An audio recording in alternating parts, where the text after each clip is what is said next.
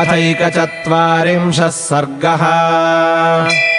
तस्मिंस्तु पुरुषव्याघ्रे निष्क्रामति कृताञ्जलौ आर्तशब्दो हि सञ्जज्ञे स्त्रीणामन्तःपुरे महान्।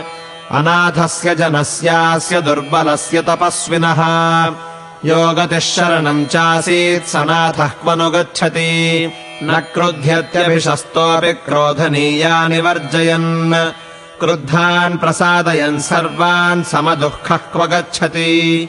कौसल्यायाम् महातेजा यथा मातरिवर्तते तथा यो वर्तते स्मासु महात्मा क्वनु गच्छति। कैकेय्या क्लिश्यमानेन राज्ञा सञ्चोदितो वनम् परित्राता जनस्यास्य जगतः क्वनु गच्छति। अहो निश्चेतनो राजा जीवलोकस्य संक्षयम् धर्म्यम् सत्यव्रतम् रामम् वनवासे प्रवत्स्यति। इति सर्वा महिष्यस्ता विवत्सा इव धेनवः रुरुदश्चैव दुःखार्ताः सस्वरम् च विचुक्रुषुः। सतमन्तः पुरे घोरमार्तशब्दम् महीपतिः पुत्रशोकाभिसन्तप्तः श्रुत्वा चासीत् सुदुःखितः। नाग्निहोत्राण्यहूयन्त नापचन् गृहमेधिनः अकुर्वन्न प्रजाः कार्यम् सूर्यश्चान्तरधीयत। व्यसृजन् कवलान्नागा गावो वत्सान्नपाययन् पुत्रम् प्रथमजम् लब्ध्वा जननीनाभ्यनन्दत।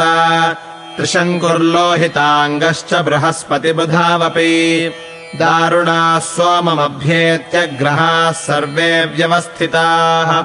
नक्षत्राणि गतार्चींषि ग्रहाश्च गततेजसः विशाखाश्च सधूमाश्च नभसि प्रचकाशिरे। कालिकानिलवेगेन महोदधिरिवोत्थितः रामे वनम् प्रव्रजिते नगरम् प्रचचाल तत्।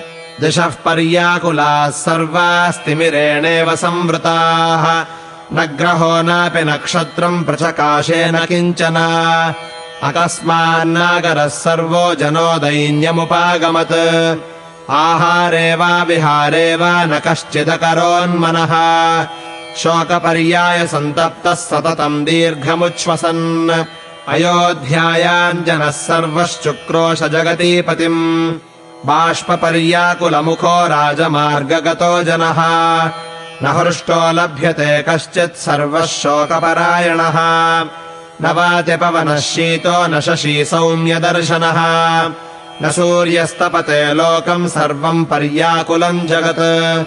अनर्थिनः सुताः स्त्रीणाम् भर्तारो भ्रातरस्तथा सर्वे सर्वम् परित्यज्य राममेवान्वचिन्तयन्।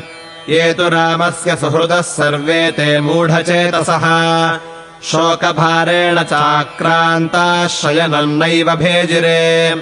ततस्त्वयोध्यारहिता महात्मना पुरन्दरेणेव महीसपर्वता चचालघोरम् भयशोकदीपिता सनागयोधाश्वगणाननाद च। इत्यार्षे श्रीमद् रामायणे वाल्मीकीये आदिकाव्ये अयोध्याकाण्डे 41 सर्गः।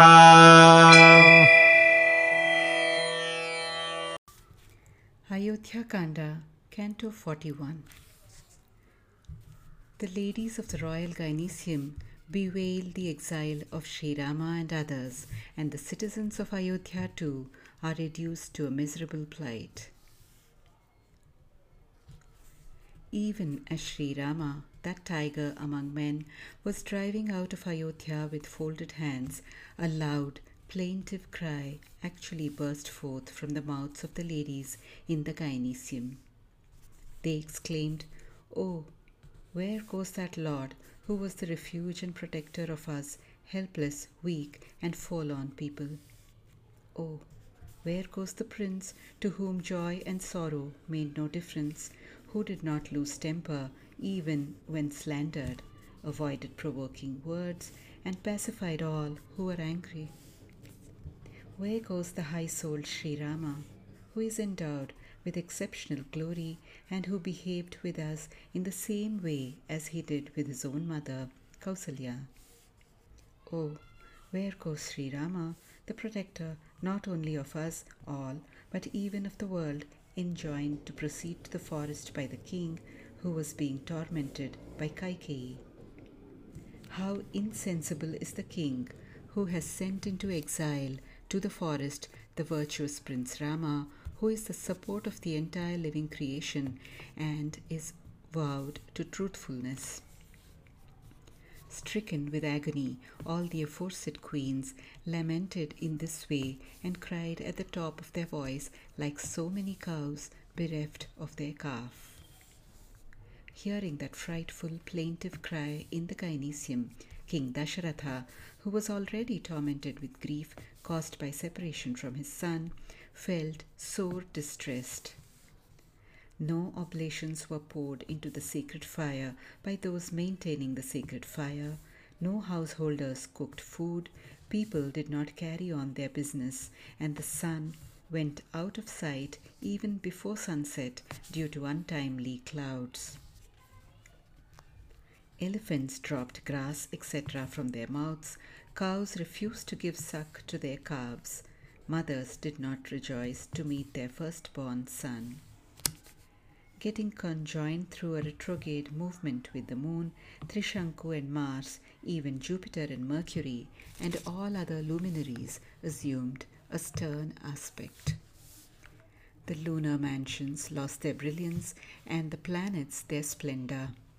Proceeding on a wrong course, they cast a hazy luster in the heavens.